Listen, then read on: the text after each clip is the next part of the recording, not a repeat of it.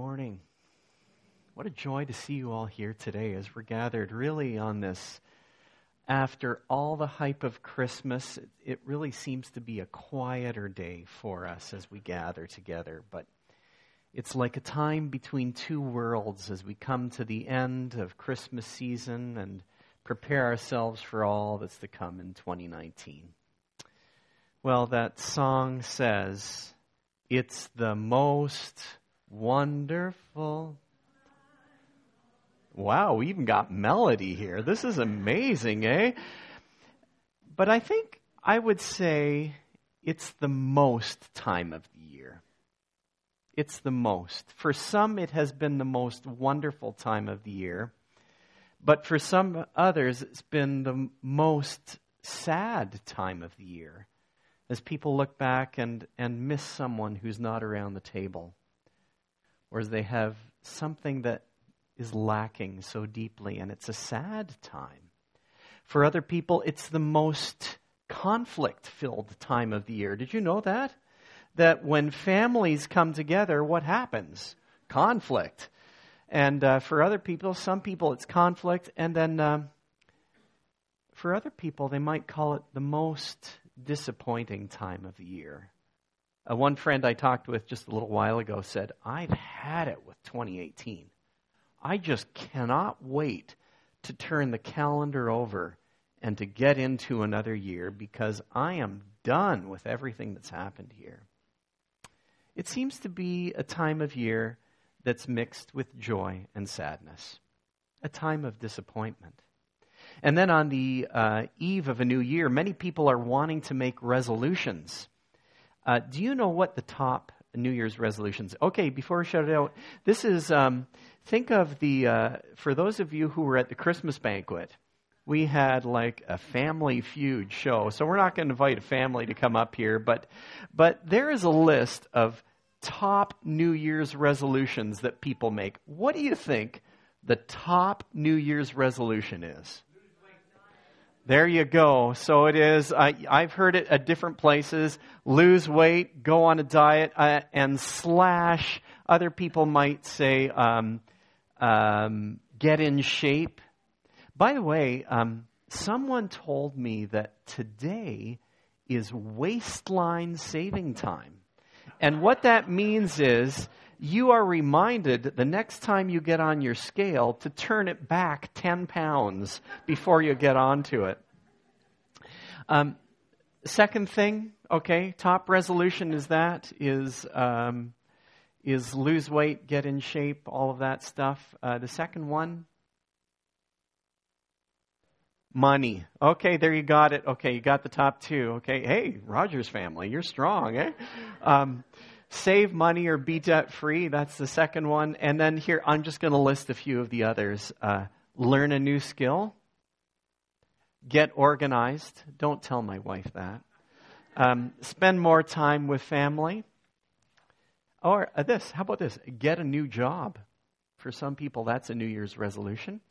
Or the last one that I just looked through is quit a bad habit. Okay. So, but the unfortunate thing is this. Many people who make these resolutions find themselves disappointed by the month of February because they have given up on trying to follow through on those resolutions that they have made. Disappointment. Disappointment, isn't it? One American short story writer expressed it this way. The main emotion of the average American who has had all the advantages of wealth, education, and culture is disappointment. Or, to quote an old Jack Nicholson character, what if this is as good as it gets? Well, in a few moments, we're going to look at Matthew chapter 11 and the interaction between Jesus and John the Baptist. But before we get there, I want to think a little bit about the story of John the Baptist and his growing up. So remember, first of all, that Jesus and John the Baptist were cousins to each other. And in the Christmas story, Elizabeth, who was pregnant with John the Baptist, met with Mary, who was pregnant with Jesus. And Elizabeth said in Luke 1:44, It's this, as soon as the sound of your greeting reached my ears, the baby in my womb leaped for joy. So just imagine this kind of relationship that Jesus and John the Baptist have with each other. Even before they are born, they are interacting with each other. And after they are born, can you imagine their family get-togethers? And Jesus and John the Baptist meeting as cousins for a big family party? Can you imagine how both of them were told about their miraculous births? And their mothers reminding them that God has great plans for you. And when they were children, what games do you think they played? King of the Castle? Hide and seek? John and Jesus grew up. And we know that from that one other story, when Jesus was 12 years old, he and his parents went to the temple. But there is no way that it was just the three of them that went to the temple. No way. After one full day of travel, if you notice Luke 2:44, Luke chapter 2, after one full day of travel, they said, "Oh, Jesus is not with us." And then they began, after a day, imagine this, losing your son after a day. Boy, today's age, Jesus' parents would get charged for being negligent, for not looking after the children properly. But they began looking for him among their relatives. I imagine that John the Baptist was on this road trip with Jesus and the family. So they traveled together. They would have gone to the temple together. John then pulled away, got a little older. We know that he went to the desert, living a life removed from civilization. And what was his diet? A strange mix of two things: honey and grasshoppers. Now, there are a lot of new diets out there, but to the best of my knowledge, this one has not been tried yet. Just imagine trying that one out. When it came to the time of the public ministry of Jesus, then, John the Baptist had no questions about who Jesus was. John pointed to Jesus and he said, "Behold," John 1, "behold the Lamb of God who takes away the sin of the world." It must have been an incredible time of joy for John the Baptist, saying, "There he is, it's my cousin, he's the Lamb, he's taking away the sin of the world. I have walked with him all this time, and now I get to proclaim it." And then also in John 3, Jesus says, "That joy is mine, and now it's complete. He must become greater. I must become less." At this stage in his ministry, he took great joy in presenting the Messiah to other people. Now, John the Baptist had fiery sermons. He talked about the Messiah that was coming to bring the axe to the tree. This God that he was speaking about was going to come in judgment. He talked about those trees, a picture of our lives that don't bear good fruit, and they were going to be thrown into the fire. He had tough words to say, and he was sure that God was going to bring judgment and God was going to judge sinners. But John the Baptist, when he looked at Jesus and his ministry, instead of seeing the Messiah judge sinners, Jesus was eating with them. John the Baptist expected the Messiah to be involved in acts of judgment, not in acts of mercy. And theologically, things were not adding up for John the Baptist. John the Baptist didn't just know the Christmas story, he lived. He was a participant in the Christmas story. And in this baptizer's passion for doing what was right and the conviction that he had, this led him to challenge King Herod. Now, that's where he started getting into trouble, right? When you're telling the king that he's doing something that's wrong and that he was inappropriate, where King Herod married his brother's wife, then Herod did what? Herod just said, "You're in jail, man. You're going into jail." And after all these things that happened with John the Baptist, now here he is locked up. And this is where we land in Matthew chapter 11. I want you to feel the weight of the disappointment that John the Baptist felt. John the Baptist is in prison, so he actually couldn't go himself to ask Jesus this question. So in verse 2, he sent his disciples, some of his own disciples, on ahead. And then in verse 3, then he asked this question, "Are you the one who was to come? Or should we expect someone else?" Feel the heaviness of that. All the years of all the expectation, all the longing, pointing to Jesus. He's the one, He's the one, He's the one. And then, are you the one to come? Or should it be somebody else? I quite like it that he doesn't hide his disappointment, but it really is a very disappointing question. Darrell Johnson, the Canadian Baptist pastor and author, talks about this passage, and then he says there are two things. It's theological anguish and personal hurt, and those two things that come together all in one package. Theological anguish and personal hurt. At this point, John the Baptist is very confused. For him, theologically, God's ways are not making any sense, and he is personally hurt. Can you hear John the Baptist saying, "If this is my job to announce you, then why am I here in jail? Why has this happened?" And in the words of Scripture, are you the one who was to come, or should we expect someone else? Now, let's not be too hard on John the Baptist. Even when there is true faith, there may be a mixture of unbelief in all of us. Abraham, think of his life. Abraham is called the father of faith, and yet even he asked for a sign like John the Baptist. Genesis 15:6, we read, "Abraham believed the Lord, and he credited to him as righteousness." Abraham's faith was strong. Abraham was the father of faith. But right after that declaration in Genesis 15:6, 2 verses later, when God promises him a new land, he asks in verse 8, "But Abram said, 'Sovereign Lord, how can I know? How can I know that I'll gain possession of it?'" He wanted a sign. Or Gideon, he's also listed as a hero of faith in Hebrews 11. But then he is also uncertain of God's guidance. He asks for a sign in the book of Judges, where he says, "Look, I'll place a wool fleece on the threshing floor.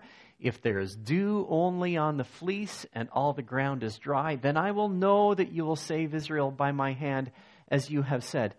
This hero of faith, he wanted a sign. He struggled as well. John the Baptist is not the only one to walk through this mix of theological anguish and personal hurt. Jesus, are you sufficient for all these things? Or should we look for somebody more? Theologically, we might think that this. You ever think this? If I do what is good, then God needs to see that he will take good care of me.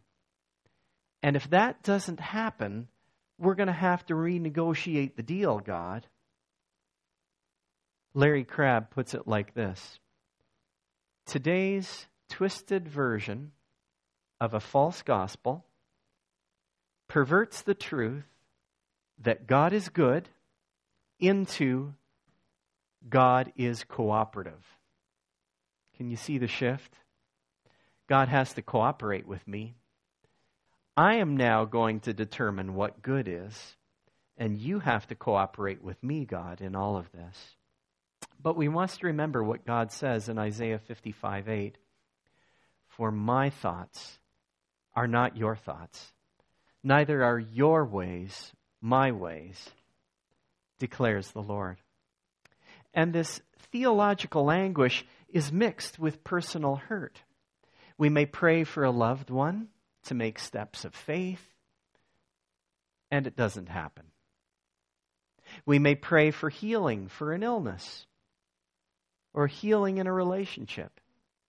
We may pray for work, for a good job, and it's still not yet found. Or we might struggle with life in the church. God, if you are the Messiah, and if you are really changing people, why don't other people here in this church act a little more redeemed? Let me ask you this question. Where is Jesus not fulfilling your expectations? By the way, what's the opposite of the word disappointment? The opposite of dishonest is honest. The opposite of disobedient is obedient. The opposite of disloyal is loyal. But the opposite of disappointment is not appointment.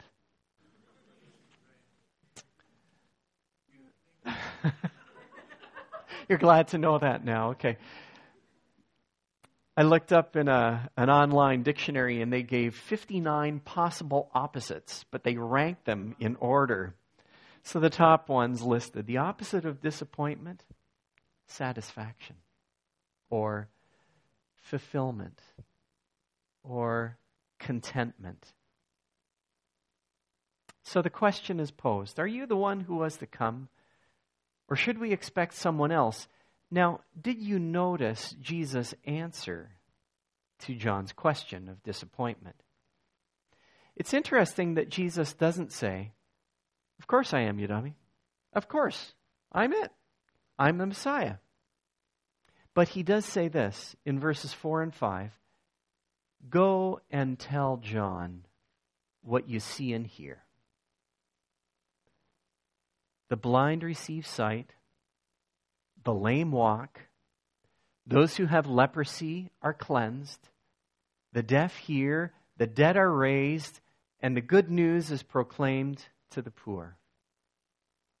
What Jesus is doing in that little statement is he's gathering together a portion of these verses from the book of Isaiah that are speaking about the Messiah.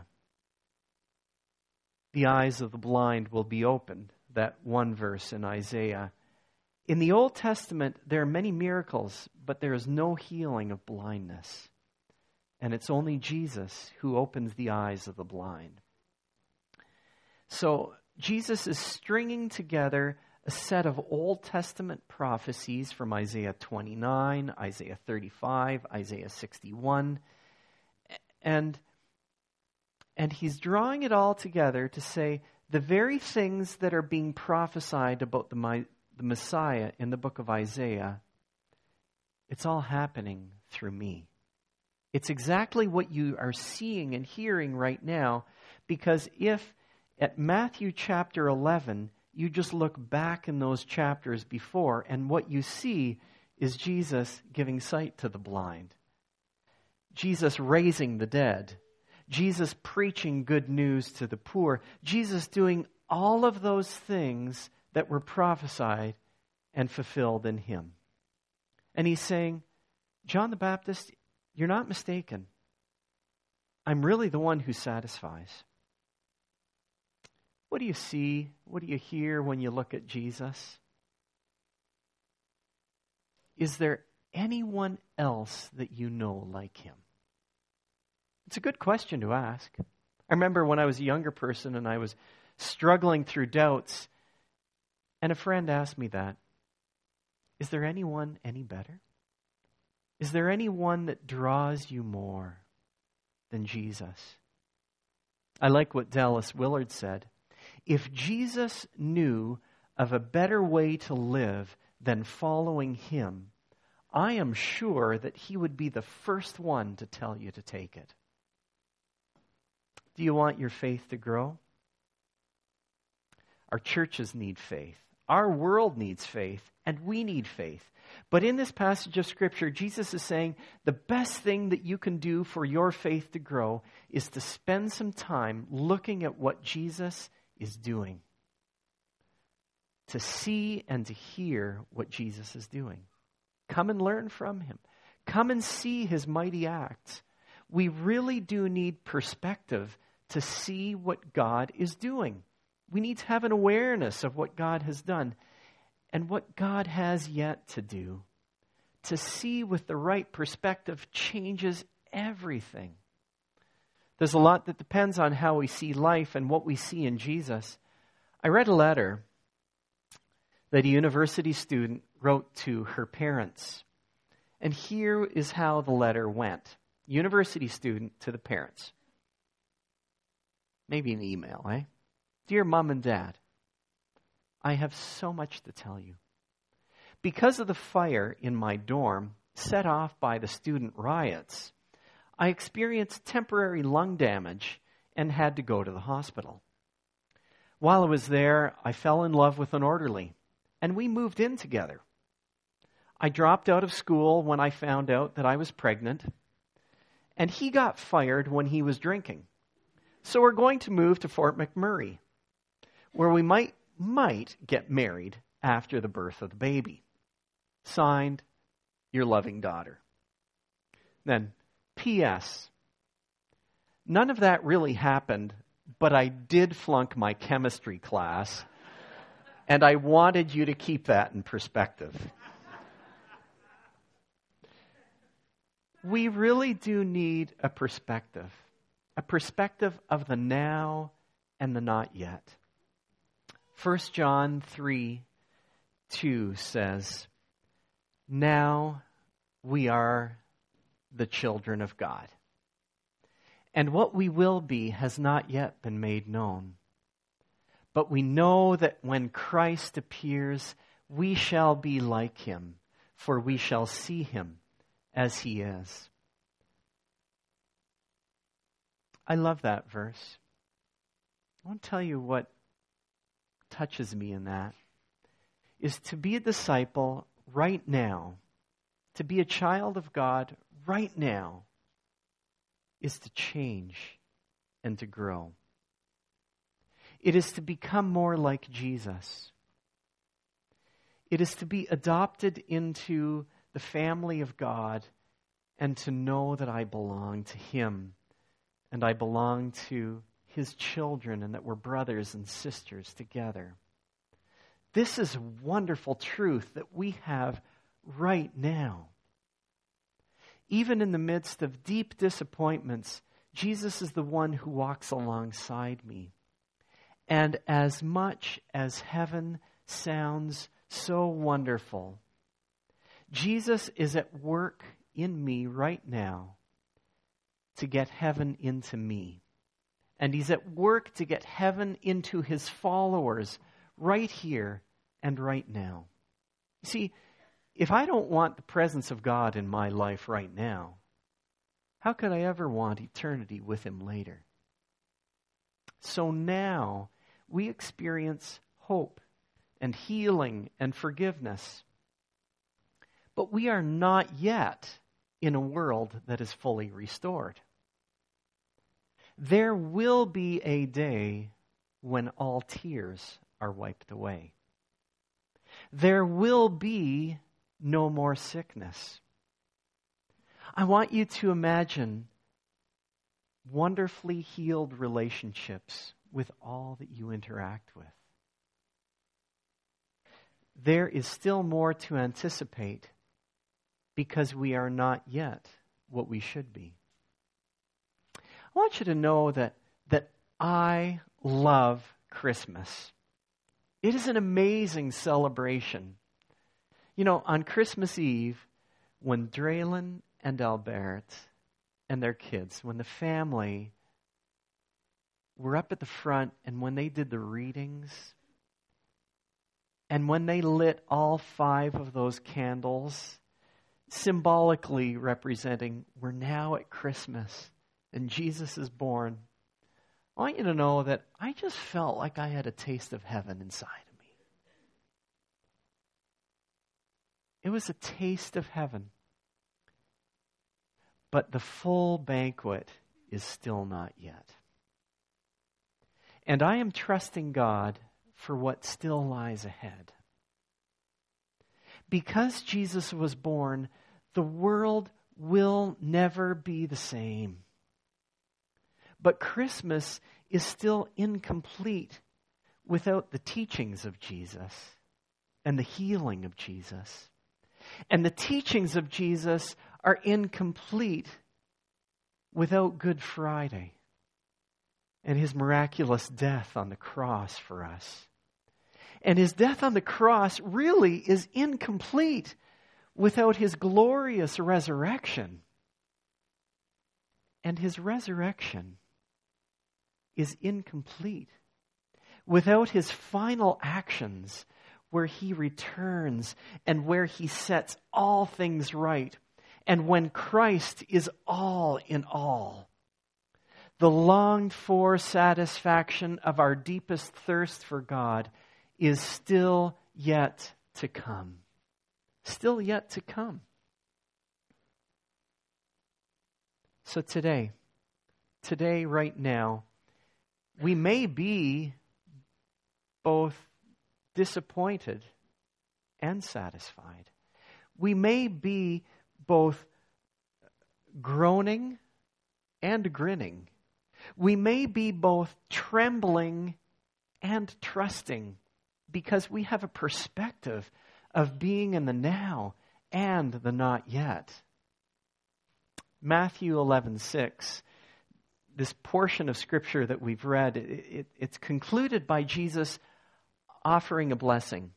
And you know that as you've read through the Gospel of Matthew, you know that earlier in the Gospel of Matthew, in Matthew chapter 5, Jesus offers many blessings. He blesses those who are poor. He blesses those who are poor in spirit. He blesses people who are in great need.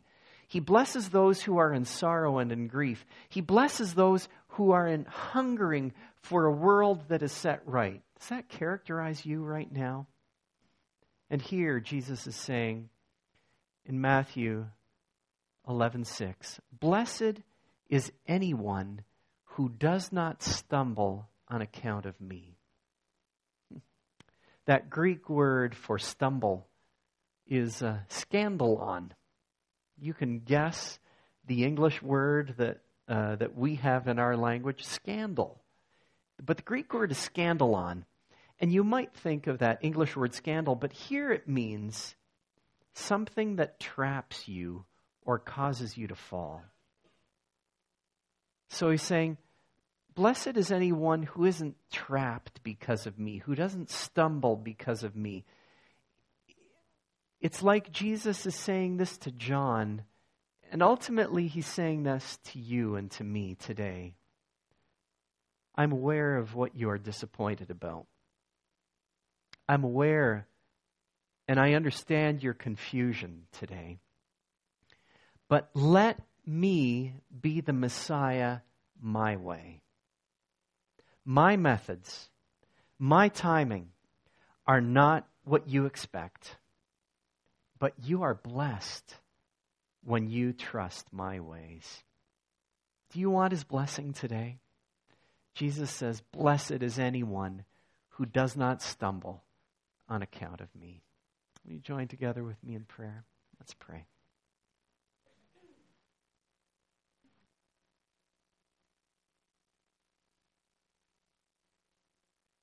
Dear God, we thank you once again today for the beautiful gift of Scripture. Oh Lord, will you please use Scripture so that we can be shaped in our attitudes, so that we can be shaped in our perspectives. We want to have the mind of Christ to see 2018 and to look back with both the disappointment and the satisfaction. And Lord, we thank you that as we turn to you and as we pray to you, we really do believe this. Where else could we turn? You have the words of eternal life. And Lord, once again, we trust in you. And Lord, as we trust in you, we know that we are blessed. We give you thanks in Jesus' name. Amen. Amen.